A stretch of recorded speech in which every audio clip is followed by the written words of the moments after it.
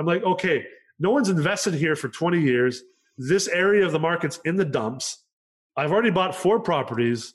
How can I de-risk these properties? Well, I'll just buy everything, right? I'll apply a monopoly effect, buy everything in a 2-mile radius, do heavy value add on all of these properties, and not wait for the market to appreciate and to revitalize. I'll revitalize it myself. Hi, welcome to Ready to Scale Season 3. I'm your host, Ellie Perlman. I'm a real estate investor, syndicator, and operator of multifamily properties. And in this season, we're going to focus on dialogues that drive success. Building real wealth is not a fairy tale nor rocket science, but there's so much to learn. So grab a cup of coffee and join me each week for in-depth conversations with successful real estate investors. Conversations that are designed to help you drive your wealth, investment knowledge, and lifestyle to the next level. And of course, you can always go to my website, ellieperlman.com, to read more about investing passively in multifamily.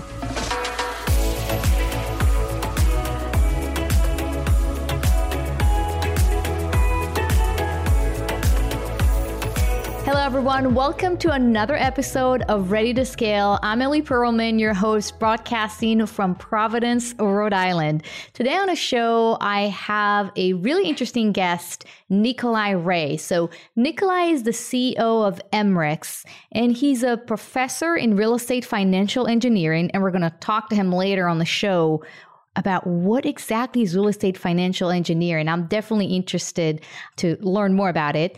He also has over $10 billion in analysis, underwriting, and transactions. And the interesting thing about Nikolai is that he purchased over 30 apartment buildings in the last 15 months alone. And of course, we're going to ask him how he did it and what was the process involved and all that good stuff. Another interesting fun fact about Nikolai is that he's a former professional hockey player. He's also a very proud father of 4, and he splits his time between Montreal, Canada, and Miami. I would like to welcome Nikolai to the show. Hey, Nikolai. Hey, Ellie, how's it going? All is well. All is well. How are you? I'm very good. Thank you for having me as a guest. It's really a pleasure. Yeah, absolutely. And I told Nikolai before we started recording that I've seen him on social media a lot, and I really appreciated his style. I like sponsors and investors that are writing, how things really are, and, no BS, just here's what I see, here's how things, are. And I recognize, that aspect in your communication on social media. I really, really appreciate it. Thanks. Appreciate it.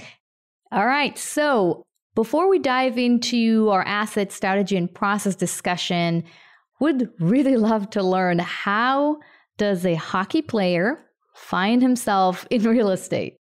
Oh, man, that's a pretty crazy question. It's pretty packed. So, I've always had a passion for mathematics. I come actually from my father was half Bengali from the northeast of India and half British. So my grandfather was an engineer. My great uncles were Nobel Prize nominees in physics. And so I grew up in mathematics. The funny story is I actually grew up quite poor in Los Angeles, even though I'm a Canadian. And living in LA, I always dreamed about becoming a hockey player because Wayne Gretzky got traded to the LA Kings in, I believe, 1991 or 92 while I was living there. And my parents didn't have enough money to put me into hockey because they were, surviving artists. So they didn't have the money for that. So I dreamed about becoming a hockey player, and it just kind of engulfed my teenage years because it's a very, very hard thing to do. So when we came back to Canada after the Martin Luther earthquake in 94 in LA, it was finally the chance for me to play hockey because it's so cheap here, because it's religion essentially. And I was starting to play a couple of years late, because usually to become a pro hockey player, you have to start like skating at around 3 or 4 years old. Now I learned how to skate at 10, and within 6 years was one of the top junior players. That's ages 16 to 20 in the whole country. So I managed to eventually play pro hockey, but my career was so accelerated. It was a very, very big jump. And then I had a couple bad injuries that essentially made me decide at 22 to stop playing hockey, because I wasn't quite at the NHL level. I was 2 leagues just under the NHL level. I had some nice contract offers for Europe, for the professional leagues there, which is a very nice lifestyle. But I'm the kind of person who does something to be the best or nothing at all. So not making it to the NHL and seeing my NHL dream kind of like fade off, I knew I had to do something else. Now, throughout that time, I continued to study at college because I was supposed to go play for the University of Maine and NCAA hockey. So I ended up not doing that, playing pro instead. And I still went to college through distance education as a pro hockey player. Managed to study in biomechanics at university, which is obviously mathematics, but more on the physical and athletic performance side of things.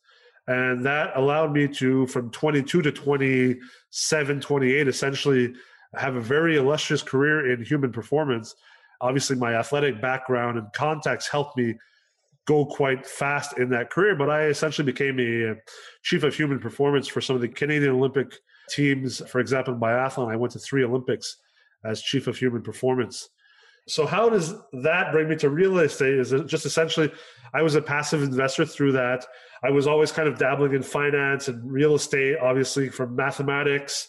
And I realized in my late 20s that I'd only gone into the human performance and kind of preventive medicine career as a way to transition out of hockey, because transitioning from a pro athlete to kind of a normal career in life is a very hard thing to do. There's a lot of research on that, and athletes have a lot of trouble doing that because the role and the identity is so strong in society. So I realized that I'd only done that because it was a way for me to transition. So I just said to myself, hey, what is it that I really want to do for the rest of my life? What am I really passionate about? What's something that won't allow me to hit a ceiling? And it all came down to real estate, essentially. And I went all in that, started a company, started an investment banking firm in real estate without any real professional experience, and scaled that within 3.5 years to doing over $100 million in transactions annually. And that was essentially the beginning of my now over tenure in real estate investing. That's a pretty remarkable journey from LA to hockey to investment banking to real estate. That's very interesting. And today, if we're talking about assets, what assets are you purchasing? Is it mainly multifamily, or are you purchasing other investment vehicles or other asset classes? So I'm very big into niches and focus. So, over 10 years ago when I started real estate investing, I decided to attack the multifamily niche. That's always the one that I preferred, just because of the risk return, kind of the way that it's dressed up, So I've always only been multifamily as a professional in real estate investing, and obviously, personally, pretty much the same thing. So I'm doing personally heavy value add, like very, very heavy value add stuff, and a lot of opportunistic stuff. So buying, say, a warehouse that I can knock down and rebuild 42 units on it and stuff like that. So that's not light to moderate value add. That's heavy value add, which it's higher risk, obviously, because you put down more money. But if executed right, the potential for the rewards, the potential for the returns for investors and for you is probably very, very significant. Yeah. Well, I mean, even recently, like we do a lot of stuff, like we'll buy a 7-unit property for, say, $430,000. And then we'll put in $600,000 to $800,000 in renovations in that property. So we're essentially rebuilding the property and just keeping the structure and the foundation. So that's the value add stuff. And then the opportunistic stuff is really more like land-based cost arbitrage, trying to rezone stuff and add stories, lift, properties up, or just knock them down and rebuild. And yeah, I mean, the returns they're absolutely crazy, but the risk is also there. And it's very stressful stuff. You have to have an organization to be able to take care of that. You have to have the expertise and the knowledge and the team. And investor wise, it's mostly us. So we're actually 3 partners, 3 buddies, me and 2 guys who are 2 friends. One's a general contractor / engineer, and the other one's a radiologist. So we're 3 buddies who wanted to kind of do this to have fun and to do projects that we're passionate about, and also have kind of more of a bigger why behind what we're doing, not just the money. Like, we didn't need to do this to make money. We're already we're already making a killing in what we do elsewhere. So yeah, it's probably 90% of our money in the deals at the moment, with a couple friends and family as, more maybe passive investors, but we're functioning much more as kind of like a family office for ourselves, essentially.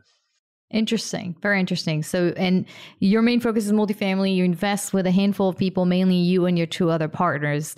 Interesting. So I want to kind of shift the conversation a bit and talk about the strategy portion of what you do. And we touched a little bit about on real estate financial engineering. Now, I'm not an engineer, graduated from MIT where I had a lot of respect to engineers. They were the smart ones in the room. It was not the MBA guys. We were not the smartest kids in the room. I remember how smart those kids were from engineering school.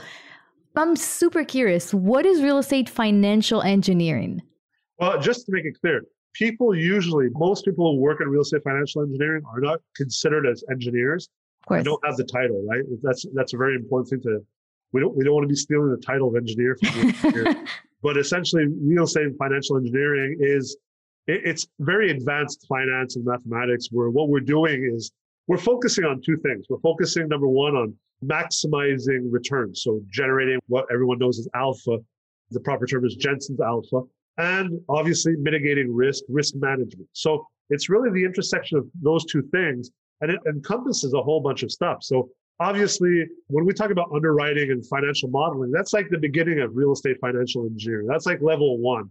And then once you start playing with a whole bunch of different capital stacks, and not just capital stacks and weighted average cost of capital, but also timing and mismatching and the risk management with all of that stuff, that's when you start entering real estate financial engineering and applying, obviously, more advanced statistics and start using, the beginning would be VBA and Excel, and then going towards maybe some Python. But essentially, it's the overarching methodology of encompassing acquisitions and portfolio management in real estate, using that in a holistic way. So using all those different types of, underwriting, capital stack. So that's really the way that we do real estate financial engineering. And I'll give you an example of, basic real estate financial engineering that people do will be, they'll underwrite a property, right? They'll do a bit of financial modeling before buying, say, a 200 unit property. That's like going to the gym once, right? So underwriting is like going to the gym once. Financial engineering is like living at the gym, and it's like a habit. So for example, if you're going to do financial engineering, well, then you also have to, in your underwriting model, not just randomly plug in your inflation projections and your rent increase projections and future interest rates. You actually have to model those using statistics. Like, so a Monte Carlo simulation might be a way to begin to do that. And then you also have to do all that underwriting and that financial modeling, not only ex ante, which is before the transaction, but also ex post, and continually update your model and back test and update that model with regards to what has actually happened versus what you projected. And that's when you start entering the world of financial engineering. So I think it's something that obviously the word is kind of, mythological and maybe a bit intimidating for people, but everyone in the real estate investment world already does it a little bit.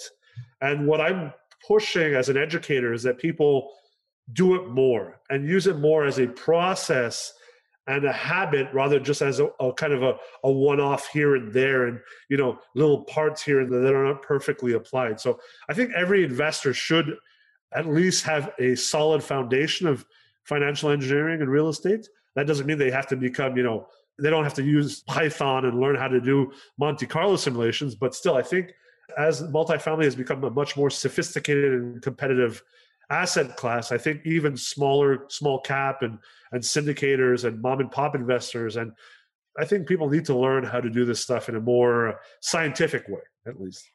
And how can they do that? It sounds like you have all the right tools in place. How can someone learn what you do and basically take their underwriting to the next level? Well, there are universities that teach financial engineering and stuff like that. So obviously the best thing would be to go to university and do like a master's in financial engineering. The problem is that it's not always very applied, right? So it's very theoretical, it's very academic. So it's not necessarily applied to actually how the real estate world works and actual transactions. So this kind of sounds kind of cheesy, but that's why 5 years ago, I founded the MREX College, which is a different company from MREX, which is essentially an educational institution for everyday real estate investors and syndicators, whether it be on GPLP side. And in the last 5 years, just in Quebec, which is the equivalent of a state in the US, Quebec is a province of 8 million people, which is like not even the size of Miami. But just in the last 5 years, we've had over 5,000 multifamily investors and property owners come through our school, especially through our most popular program, which is a certificate in real estate financial engineering. So it's a very solid and strong introduction and foundational program to real estate financial engineering. I'm actually right now building that program up in English, translating everything, translating also, adapting all the specifics to the US, which is, the various tax issues and the financing issues, which are a bit different than Canada. But essentially, I hope by the end of this year, by the end of 2021, we'll have the certificate in place for Americans. Very interesting. Yeah, I have to say that when it comes to underwriting, I definitely see various of underwriting. And of course, none of them are even remotely in financial engineering. But it's interesting to see when you're asking sponsors, how did you get to 3, 4, 2% rent increases? How did you come up with bad debt? Did you just... like playing golf. Oh, the wind's going that way. Only there's no wind in real estate. Yes, exactly. So part of what we do, for instance, because it's really easy to fall into that trap of industry standard is 3% rent growth. Right. 3%, that has been what sponsors were using 5, 6, 7 years ago. How is this still the same, especially since we see where the market is going? And so one way of doing it, if you still don't, of course, learning how to do financial engineering is great. But if you're still not there, at least use there's softwares out there. And we're using Axiometrics, which is AI based.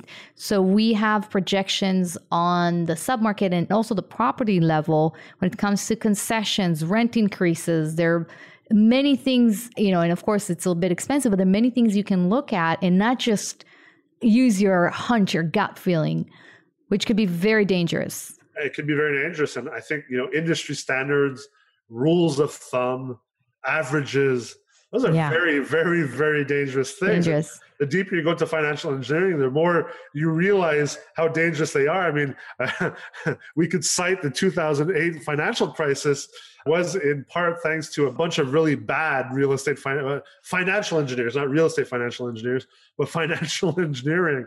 So, I mean, it's like leverage. It's always kind of a double-edged sword where you have to be careful what you're doing. I always like to use the example or the allegory of the 6-foot man who drowned in the lake that was on average 5 feet deep.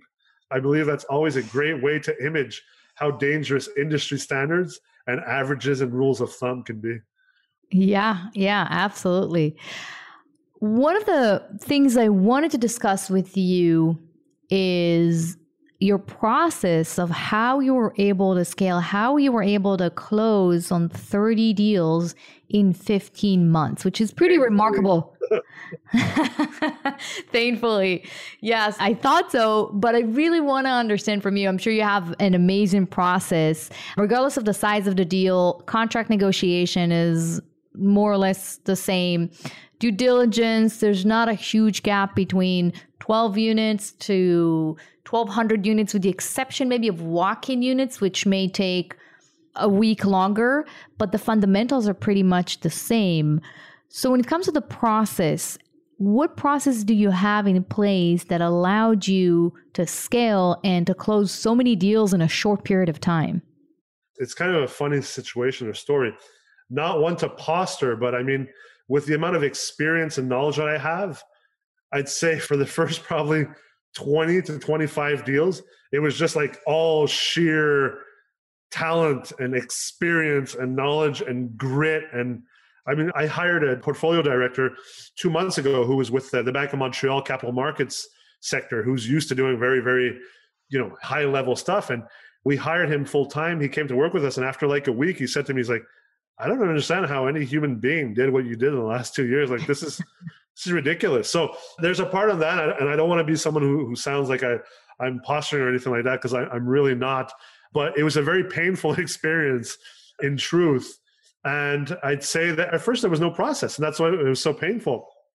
Because essentially what happened was in June of 2019, it was my birthday. And I decided to go to breakfast all by myself, no kids, no wife, no employees, just like by yourself for your birthday? Yeah, like just in the morning though, just in the morning, because it was a weekday.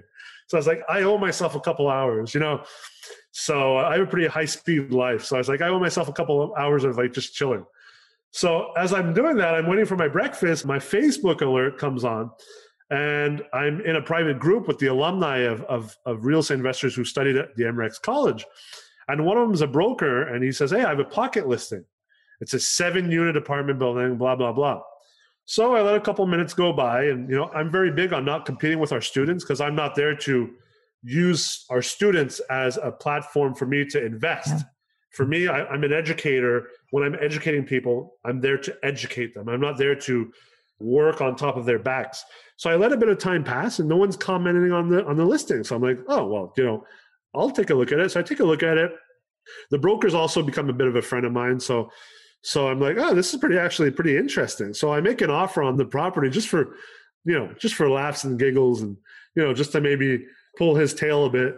And make a long story short, after like a month and a half, I realize I'm like, geez, like I'm so far in the process now that I actually have to buy the property. Like otherwise he'll just be pissed off at me for wasting his time. And because I didn't want it, I was able to negotiate one hell of a deal. So it was like too good to let go. Now, at this time, you have to realize I'd only been a passive investor up to that point. I was an investment professional, but I didn't want to own any properties. And I was kind of the school of thought where I'm spending 14, 15 hours a day as a professional, like essentially like someone making hamburgers. Well, at night, I don't want to eat hamburgers, right? So that's why I wasn't buying properties, right? So I'm too far down the road. My ego is like, you have to buy it. So essentially, I call up one of my buddies who's an engineer and a general contractor who I knew already had a couple properties in that city because it was a city that I didn't live in. But it was a city that demographically and economically, I had already researched a lot and was very, very bullish on it. So he's like, okay, let's do this. I invite one of my other buddies in the deal. I'm like, hey, let's do this. And then because of that, another broker buddy who was also in the alumni group was like, hey, I have this other deal. Now that you're buying, would you take a look at it? And it was a pretty funky deal. Like it was a 10-unit property. It had just been foreclosed. The seller had actually taken it back because he had vendor financed the buyer. So he foreclosed on the buyer essentially. And he was willing to finance $490,000 out of $540,000. So I was like, that's an easy transaction. Let's do it. And that just kind of created like a ripple effect where obviously I'm very well known in the industry and the market. So I guess within like a couple of weeks, everyone's like, oh, Nikolai is now buying properties himself. That's crazy. So then people just like started sending me deals. And I'm like, oh, I can't say no to that one. I can't say no to that one. And then you end up with like 3 or 4 properties in like a 1-mile radius. And I'm like, okay, I was already bullish on this overall market. I'm very bullish on this micro part of the market, the downtown area, which for some reason had completely been forgotten for the last 25 years. And I'm a contrarian. So that's why I don't like industry standards and averages either, because I'm a contrarian. So I'm like, okay, no one's invested here for 20 years. This area of the market's in the dumps. I've already bought 4 properties. How can I de-risk these properties? Well, I'll just buy everything, right? I'll apply a monopoly effect, buy everything in a 2-mile radius, do heavy value add on all of these properties and not wait for the market to appreciate and to revitalize. I'll revitalize it myself. And that eventually brought me to buy more and more properties. And then obviously as that happens, well, then I'm used to building companies. So, we've scaled, we're vertically integrated. We're a full general contractor. Now, 2 years down the road, we have 15 full-time employees, portfolio director.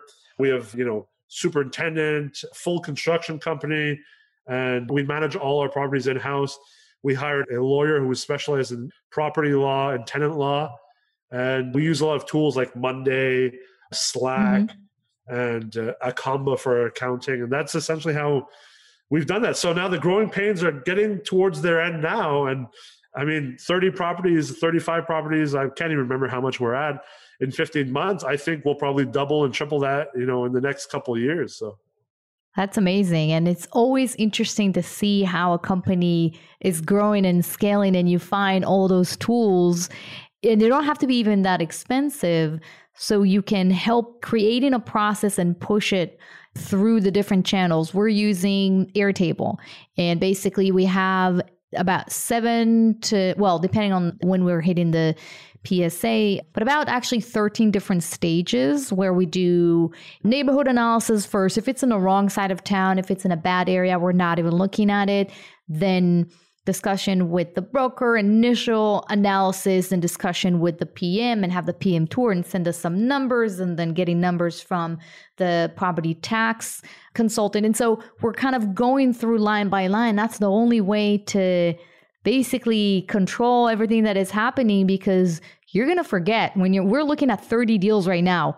There's no way to remember what we're doing unless we have everything basically set up. And I love technologies, and obviously that's the way, you got to use technology if you want to scale, create a process. People and process. That's like essentially the two things that allow you to scale. You really need the right people, and you can have the best process in the world. Like I know the E-Myth, the book E-Myth pushes that a lot. But unfortunately, the E-Myth is also a bit of a myth in a lot of different types of businesses. I agree. You can't just McDonald's it all the time. Like I totally agree. Very high level people.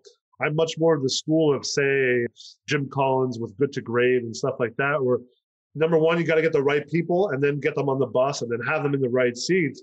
And then that's where the process is going to support those people and allow them to do a better job. So obviously you need to have like an ERP, like, whether it be Airtable, Monday, Asana, Rike, whatever it is, you have to have an ERP and you have to have processes in place. But I think that you can't let that get away from the importance of the people that you have. I think that's absolutely that's the key. Absolutely. Absolutely.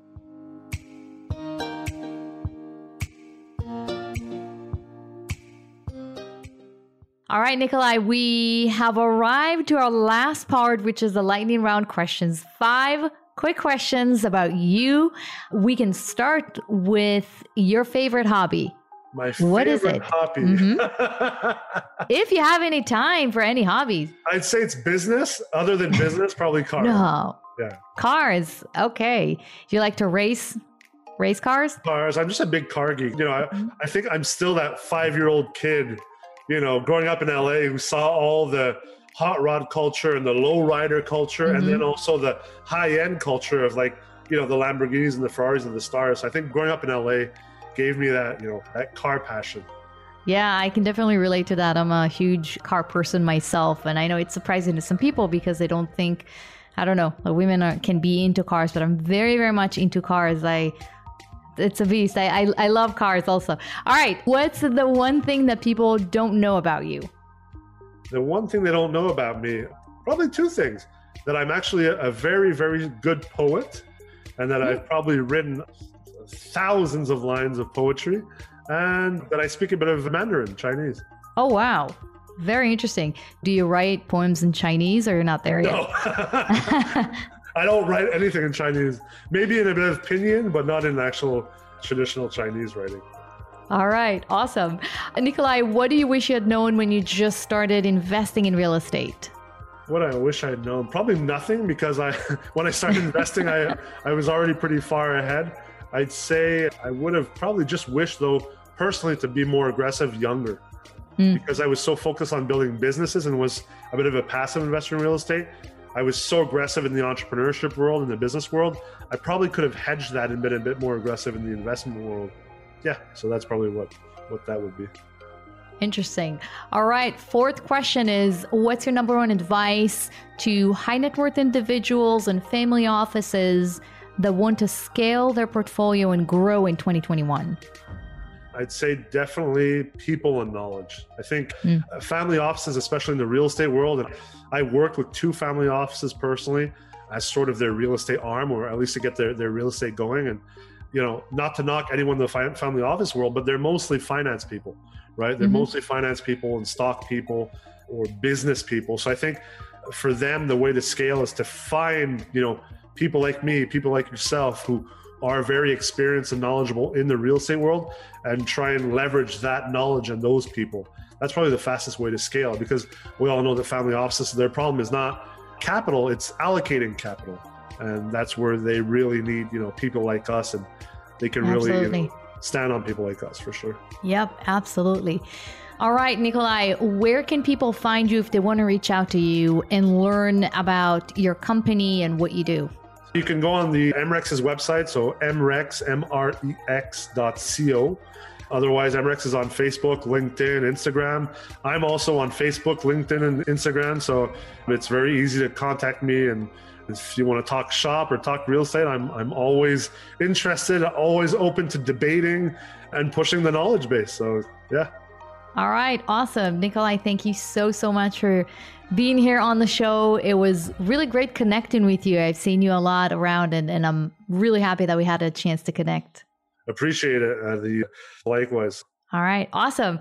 Well, to you, the listeners, I hope that you're leaving this conversation a little bit more knowledgeable about real estate and more inspired, because this story is great. Be bold, guys. Be great. Keep moving forward, and I'll see you on the next episode.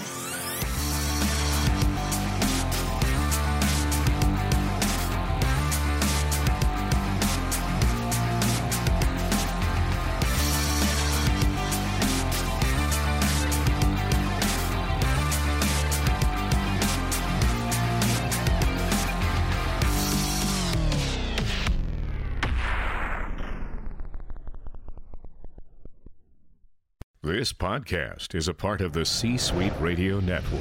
For more top business podcasts, visit c-suiteradio.com.